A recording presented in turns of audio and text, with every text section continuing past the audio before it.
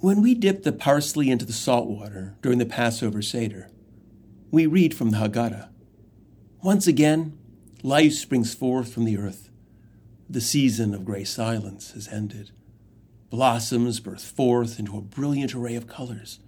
The world is reborn with new strength and hope. This year, those words speak not only to the seasonal change that is taking place. Those words also speak to the change that is taking place as the pandemic that has held us so tightly in its grasp seems to be loosening. As mask requirements are being lifted and vaccination status is no longer required, it feels as if we are entering a new season of living. But even as there is a relaxation of COVID protocols, we know that the virus continues to wreak havoc around the world, and surges in Europe may forewarn the same happening here in the States.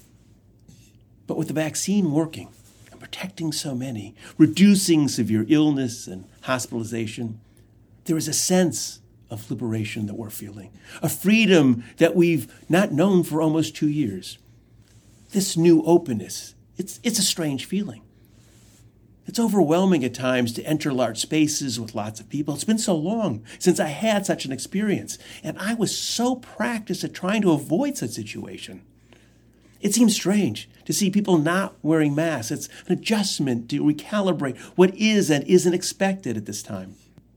I'm not always certain of the protocols that I'm supposed to be following. Are we shaking hands again? Am I supposed to remain socially distanced? When do I wear my mask and when can I remove it? While it will be great to have COVID in the rearview mirror of our lives and all the restrictions gone, we're not quite there yet. And the transition to full normalcy will take much more time. But this Passover, with the COVID protocols changing and the effectiveness of the vaccine undisputed, the idea of liberation, our own liberation from the clutches of the pandemic, feels very real. But even as we gather around our tables and retell the ancient myths of our people, of slavery and of liberation, as we celebrate the changing of the seasons and of the earth's rebirth after winter, and we enjoy the new freedom from the pandemic, our minds will naturally turn to the war in Ukraine and the horrors that those that live there now know. For many, gathered around the Passover table, when we think of history, our thoughts go to that part of the world.